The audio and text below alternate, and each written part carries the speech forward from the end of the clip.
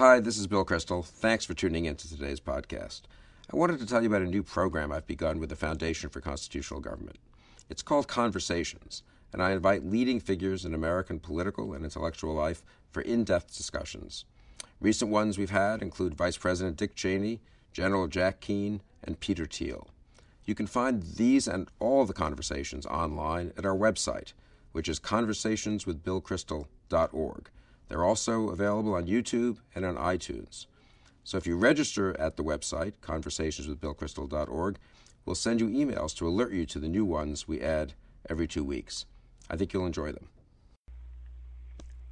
Welcome to the Weekly Standard Podcast. I'm your host, Michael Graham. With us from the Weekly Standard is Jay Cost, numbers cruncher extraordinaire and political strategist. Jay, how you doing?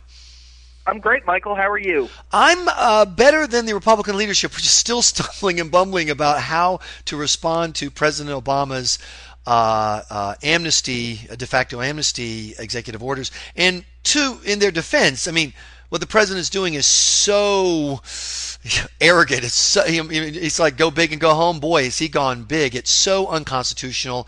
It's so out there. It really is almost, it's hard to figure out a way to stop it without doing something equally as big. And it appears, Jay, that the Republicans think that's a non-starter.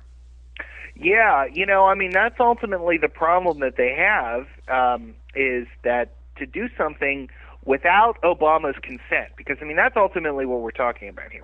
They can't pass a law and say what the president did is inappropriate and it is hereby rescinded, because the president will just veto it. So the tool that they have in their toolbox is to withhold something that the president needs.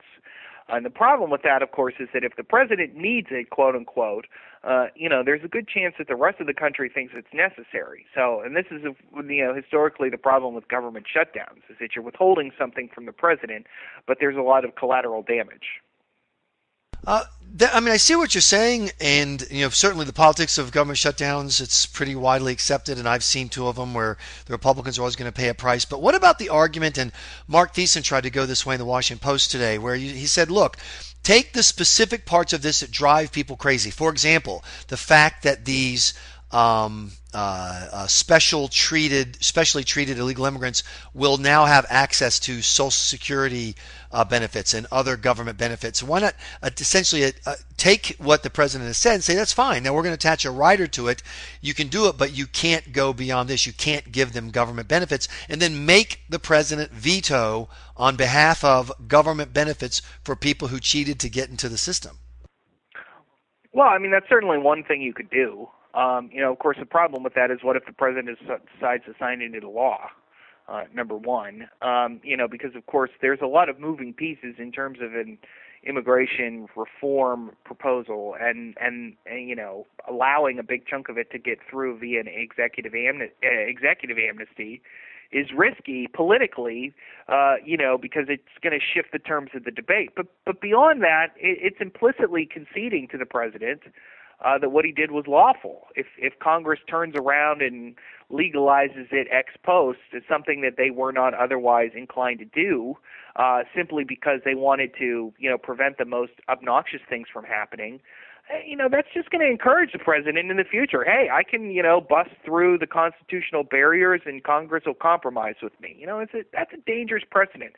And I think something to keep in mind here, Michael, is that there's sort of two tracks on which this debate has to happen. The first one is the track of immigration reform, and that's, of course, what Thiessen, I think, is his main point here, is that, he really, bounded over a lot of established boundaries of what a reform proposal would look like. There's that track, but then there's also the separation of powers track, and there's the idea that the president is not a king and that he is not the lawgiver, that is Congress's job. And for Congress to sort of, cut a deal with the president might advance the immigration track a little bit. I don't know. It depends on the contours of a deal, but it will unequivocally damage the separation of powers argument, which I think, frankly, Michael, I'm more concerned about that. Immigration is an issue is going to fade. 50 years, immigration is not going to be an issue. 50 years ago, immigration was not an issue. but 50 years ago, separation of powers was an issue. 50 years from now, separation of powers will be an issue. Separation of powers is one of our most cherished principles. It is the foundation, the bedrock of our constitutional regime.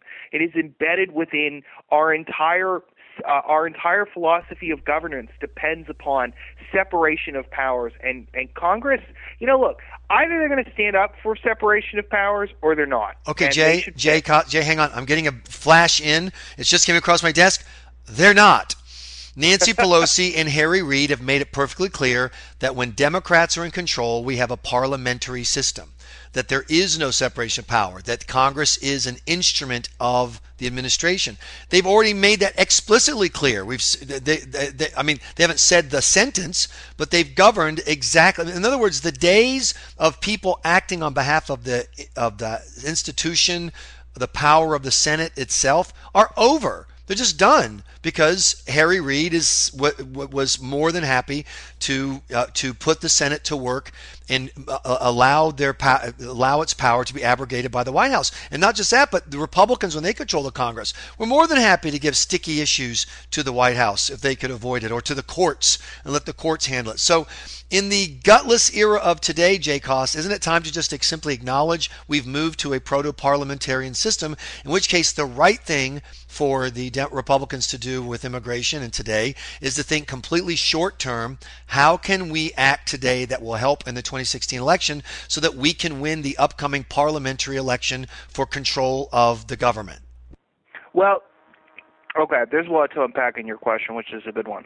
I would say that there's a crucial distinction here. Is that this is not moving toward a parliamentary system. This is moving to a system without a legislature, right? I mean, there's a crucial distinction here between what Harry Reid did and what Republicans under Denny Hastert did with George W. Bush, and compared to what's happening right now.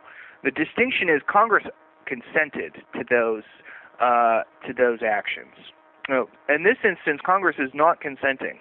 In fact, this whole situation has arisen because Congress refused to consent to assent to the demands of the president, and then he went ahead and did them anyway. So that makes this qualitatively different. Now we can debate whether or not movement towards a parliamentary system is a good or bad thing. I happen to think it's not a good thing. No, I think it's horrible, but I want to be clear. Under President Bush, Republicans stifled debate even in their own membership, and said, we are going to make sure that the president gets the laws he needs, period. Right. They did not say, for example, whoa, this Patriot Act stuff. No, they said, Mr. President, tell us what you need, and then we will use the political system to muscle it for you. Now, I agree that they did muscle it, and so they did theoretically act. But they were more than happy to say, we'll let the president take the flack for Homeland Security and for increased surveillance. We'll be happy to let him have the blame. Congress doesn't want to do the heavy work. They've already shown they're not going to. So, Jay, I think, isn't it a little too late to start saying we need to act on principle to preserve the institutions? Isn't it time for the Republicans to just pick up their brass knuckles and wade in and say, we're here to beat the Democrats? No, I don't think so. And again, because I think there's a distinction here. I mean, there's an enormous distinction, which is, we can object and we can say that Congress should not have assented to the president, to President Bush, or to President Obama, as in the case with Nancy Pelosi and Harry Reid. But in this instance, there was no congressional consent, and that's a huge difference in our system of government because, look, Nancy Pelosi and congressional Democrats consented to Obamacare, and as a result, they were driven out of office. Right. The same thing happened with congressional Republicans and George W. Bush. They were rebuked. The public had an opportunity to use congressional elections to rebuke people who had consented to a course of government that they objected to. But with what Obama has done is that we have 536 elections for national office. We have 100 Senate elections, we have 435 congressional elections, and we have one presidential election. And what President Obama has done implicitly with this action is that, at least in the policy domain of immigration, he is arguing that of the 536 elections that this country has had in the last 4 years, only one of them matters. that 535 out of 536 are irrelevant. That is a dangerous, dangerous precedent, and it is different than what has happened when parties in the White House and the Congress are in sync and Congress consents. Here, Congress has denied consent and the president went and acted anyway. I agree with you, but because major problem. But because Harry Reid is the head of the Senate branch of the Parliament and has no interest in saying what any senator who cared about the Senate would say, which is, Mr. President, I agree with your policy, but you just can't do it this way. You can't take our power. Then we're already there. Which brings me to the other question I want to ask you, Jay. President Obama, I think, is going to end up winning in the short term in the sense that the Republicans aren't going to find a way to stop this amnesty. But I wonder if he's not paying a price, particularly for the Democratic Party in 2016. And the story that I've heard, the argument I've heard that I think is pretty compelling goes like this. The activists who turned out in astonishing numbers among his constituent groups, minority voters, young women, hardcore liberals, etc., they love this stuff, and so they pushed him over the hill in 2008 and 2012. But it drives moderate voters, particularly blue-collar white voters, absolutely crazy. They hate it, and President Obama's numbers among them, I think, are down in the mid-20s. Well, in 2016, someone's going to be running for president as a Democrat other than Barack Obama. They're not going to be able to rebuild a coalition. And in fact, they're going to find themselves in an untenable position. White voters and moderate voters who are very reluctant to even think about voting for a Democrat, and then not enough of these special interest voters to surge again and have their turnout numbers make up for the gap in numbers with pure passion. Is that where you think you've watched the trends on how people feel about the parties, etc.? Do you think that that's a legitimate concern for the Democrats? Yeah, I think it's a legitimate concern. I think that something that has to be borne in mind when we consider presidential electoral politics is how contingent they are upon the people who run. Now, that might sound weird, because we're sort of been trained by years of the media to sort of tell us, what really matters is the state of the economy, presidential job approval, whether or not there's a war or scandal, and so on and so forth. All of that is true in the main. All of that is basically true. But what you can see underneath the surface are variations within, and the entire nation will move sort of systematically by those big macro forces, but groups underneath will move differently. It depends on who's actually running. So, a great example of this and why Republicans shouldn't count their chickens before they're hatched is that if you look at Mitt Romney's share with the white working class, considering how sour the white working class is on the president, they didn't really show up for Romney, at least not in the numbers he needed in Ohio and Wisconsin. So that's something to bear in mind. And what it means is that 2016, yes, the president standing with the white working class or whatever group that we're talking about is going to be hugely influential. But it will also matter whom the Republicans nominate and whether that nominee can appeal to these groups that have soured on the president. And it also matters whom the Democrats nominate. If they nominate Hillary Clinton and she turns out to, successfully be tagged as a sort of a corporate stand-in, friend of Goldman Sachs and so on and so forth, that's going to hurt. If on the other hand, she manages to channel some of her husband's populist magic, that'll probably mitigate it. So I think a lot remains to be seen on that front, because if you look, like I said, if you look over the history of presidential elections, it is really interesting to see how different regions of the country and different subgroups respond to the actual candidates who have been nominated. No, I agree with that completely, and which is why I love freaking people out by saying if only Rick Santorum had run in 2012 instead of Mitt Romney. And look, by the way, Hillary's going to have a problem. I think it stands to reason she's going to have a problem with the black vote, which is to say, she will win the black vote overwhelmingly.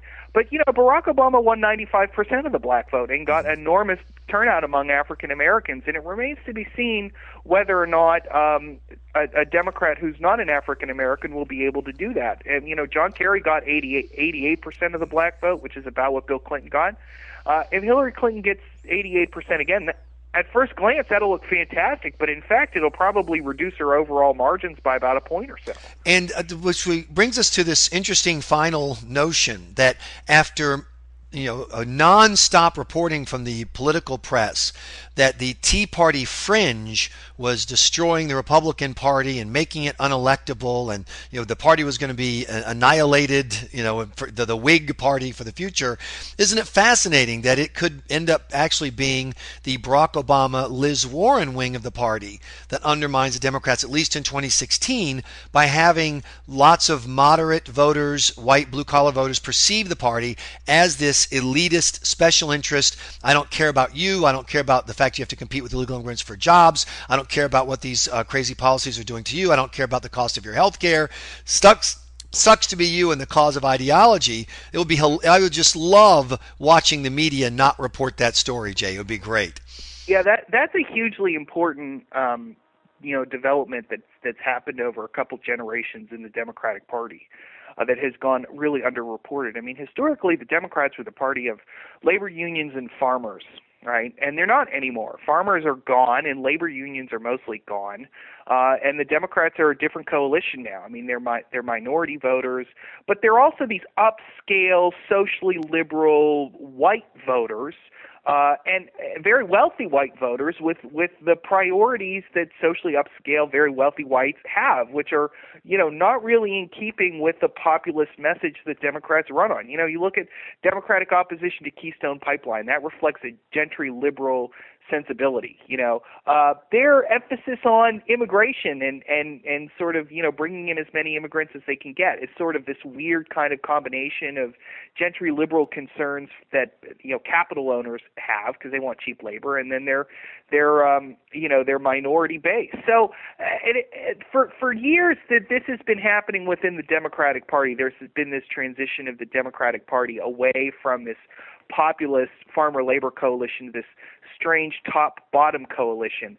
And Democrats have been able to sort of cover up for this for a long time with populist rhetoric that still manages to persuade people. And it's an open question as to whether or not that will continue to happen. And a lot of it, Michael, depends upon whether or not the Republican Party is ready to reform itself and to reform its own crooked relationships with special interest groups, and therefore be in a better position to call the Democrats out for the ways that their positions run contrary to the middle class. Well, after seeing the reporting this week that we were looking at either a George Pataki or a Jeb Bush or another run by Mitt Romney, the GOP is certainly the party of the future, Jay Cost. And I look forward to proudly voting for the Dole McCain ticket in 2016 if the establishment has its way. I too am looking forward to the election of 1996. Jay Cost, thanks so much for joining us on this Weekly Standard podcast. My pleasure. You've been listening to the Weekly Standard podcast. Please be sure to check weeklystandard.com regularly for podcast updates. I'm your host, Michael Graham.